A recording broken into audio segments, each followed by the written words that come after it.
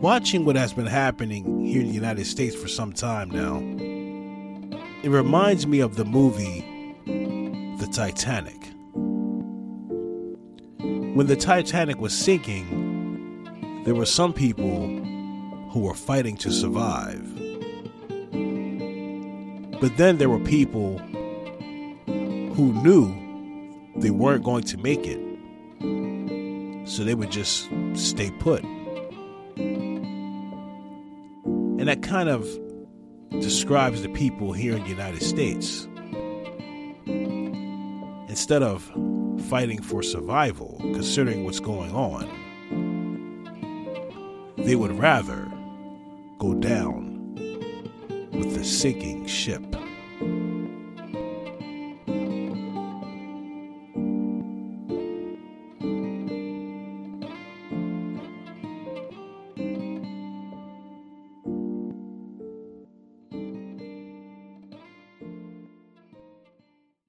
As we continue to witness the sinking of this country,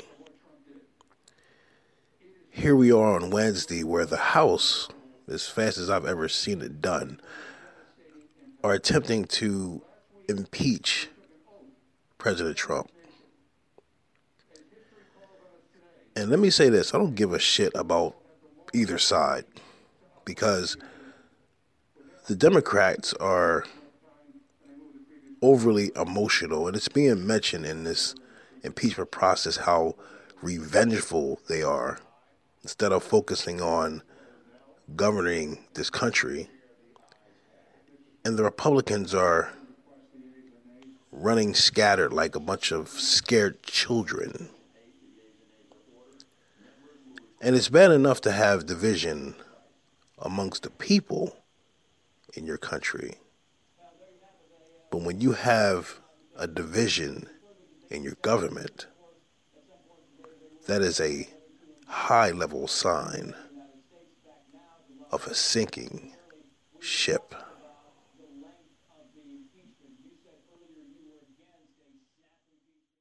Authorities investigate several threats for a week of siege leading up to the ceremony.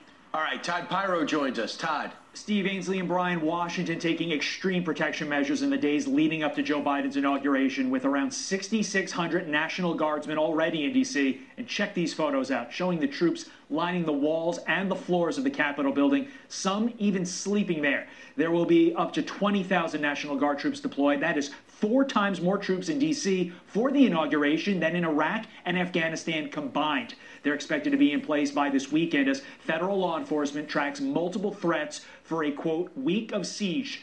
D.C. Mayor Muriel Bowser facing threats herself and asking the feds to cancel demonstration permits ahead of next week's inauguration. The United States is like being in a boat with a group of people and none of us like each other. And at the bottom of this boat, it's filled with holes. There's a hole of division. There's a hole of poverty. There's a hole of homelessness. There's a hole of unemployment. There's a hole of hatred. There's a hole of jealousy. And there's a hole of envy.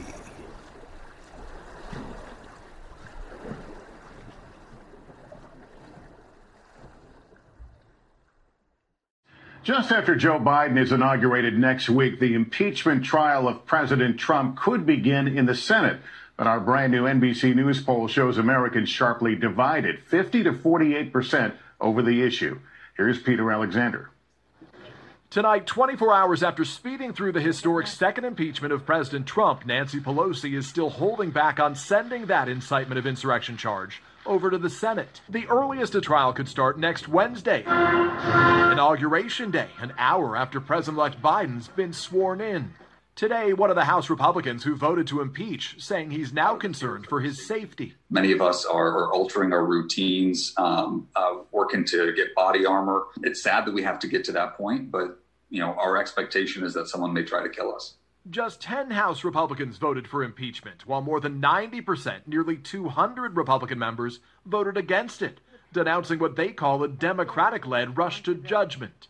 There's been no investigation into this. If they really wanted the facts, and if they think the facts are on their side, they would have done that. They would have held a hearing and gotten all of this out there. Tonight, a new NBC News poll finds Americans are evenly split over the president's impeachment and possible removal from office, with 90% of Republicans opposed. Today, as staffers begin removing items from the West Wing and preparations for Biden's inauguration ramp up, the focus turns to the Senate, where Democrats will need 17 Republicans to join them to convict and remove the president, an uphill climb. What good comes from impeaching President Trump after he's out of office? That's an unconstitutional attack on the presidency. It will divide the country. It will incite violence. If convicted, President Trump could also be barred from holding office again. A top Democrat today was asked whether they would get enough Republican votes. I honestly don't know. I will tell you, I think it was a shattering experience for all of us. I think a lot of members of the Senate on both sides of the aisle realized the gravity of this situation. A lot of people have been asking me, where do you feel the United States is going due to all these current chaotic events that we are all witnessing? I'm going to give all of you just one answer.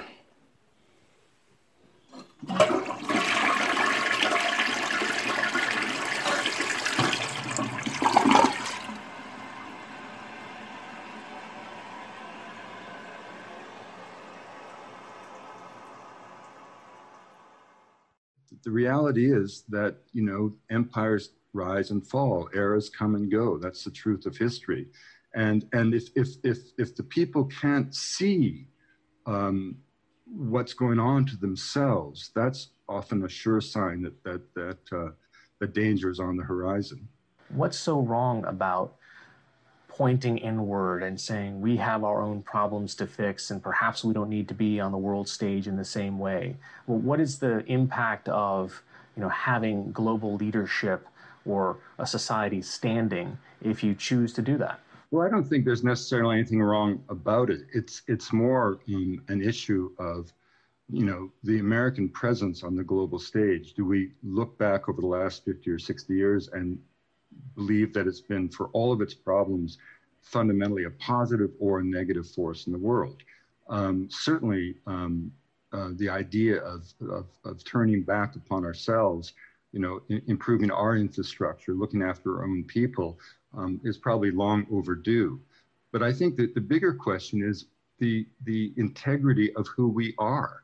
How do we bridge this divide? I mean, how do we get back to a place where, and part of this is just sociological. I mean, people always talk about how great the schools were in the 1950s, but often left out of that equation is the fact that the only opportunities for women in that decade were, of course, nursing or secretarial or teaching. So when we grew up, or when I grew up, our teachers were women who today are on the bench. They're surgeons. They're running for office. They're running corporations. So some of these things just and the idea that a family can be solid and middle class just with a single wage is simply no longer the case. So some of these changes we just have to adapt to. But I think no nation can stand when it's like Lincoln said, no nation can stand when it's, at odds with itself.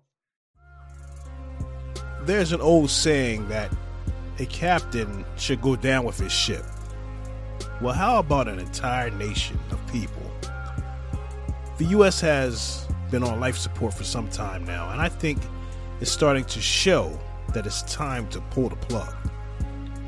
Considering everything that is happening right now, other countries around the world, they have to be laughing their ass off at us right now, at this spectacle called the United States. The United States, more like the divided states of America. That's what we really represent right now. Every problem and issue we are facing, the end result, or should I say, the primary goal, is for us to embrace division between each other. I mean, that's what the mainstream media wants us to think. But when I'm out and about, yes, you can feel the fatigue. You can feel the low energy and fear in our environment. But I also run into a lot of people who, they're generally courteous, polite, and nice. There are some assholes you'll see on the freeway, especially when there's traffic. But you saw that, when things were normal. People in general have lost their patience, and I don't blame them to a certain extent. A lot of us have been traumatized by these current events that have happened in the last 10 to 11 months. The United States is at a critical point in history right now. We are right smack dab in the middle of what some people are calling the Great Reset. The United States has been operating on this fake money system since August 15th, 1971, when Mr. Watergate himself, Richard Nixon, announced that the U.S. would no longer convert dollars into gold. I still can't understand why people think you can continue down this road of creating money out of thin air.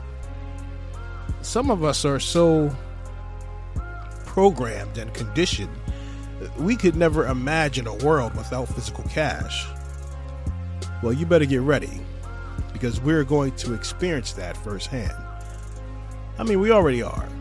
I was thinking just last week when I found a $20 bill. I talked about it on my last episode. I found a $20 bill on the ground, and I thought to myself, damn, I can't even remember the last time I purchased anything with physical cash.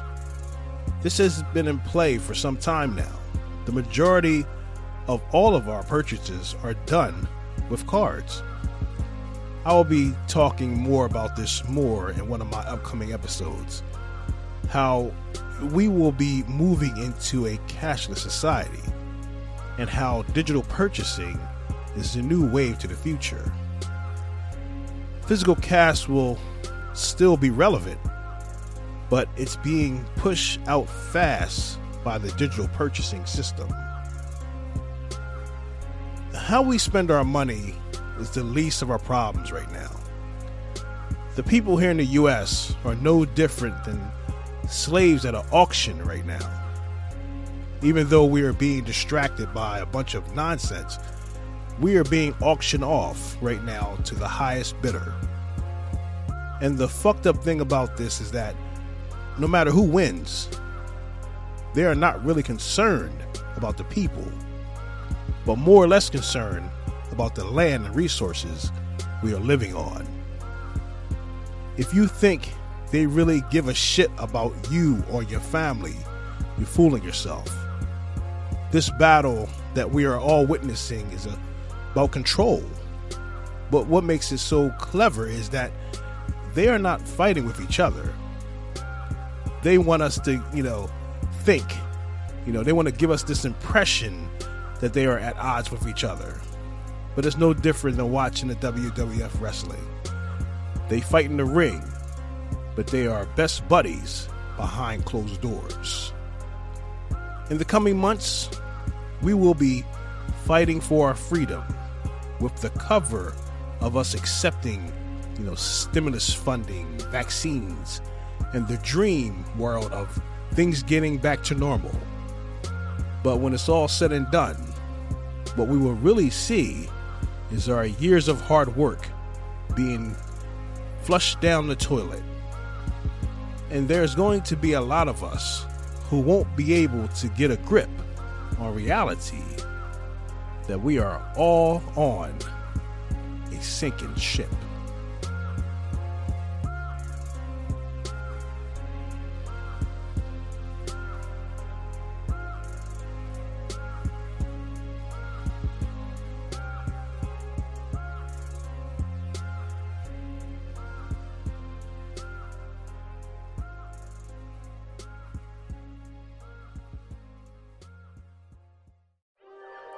Show your support for the D-Win Legacy Podcast and hit us on our Cash App at $ capital DSOULS capital PRO 21 as we continue to bring you great content every week that will make you think.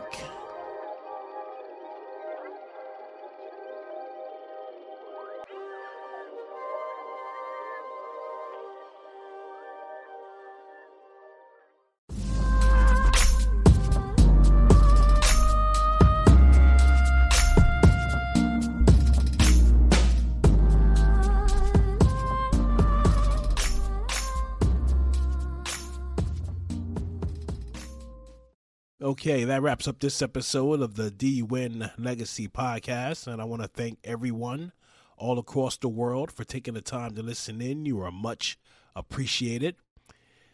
And this week, we have to be very careful because the tension is very high right now, and everybody has their eye on this inauguration.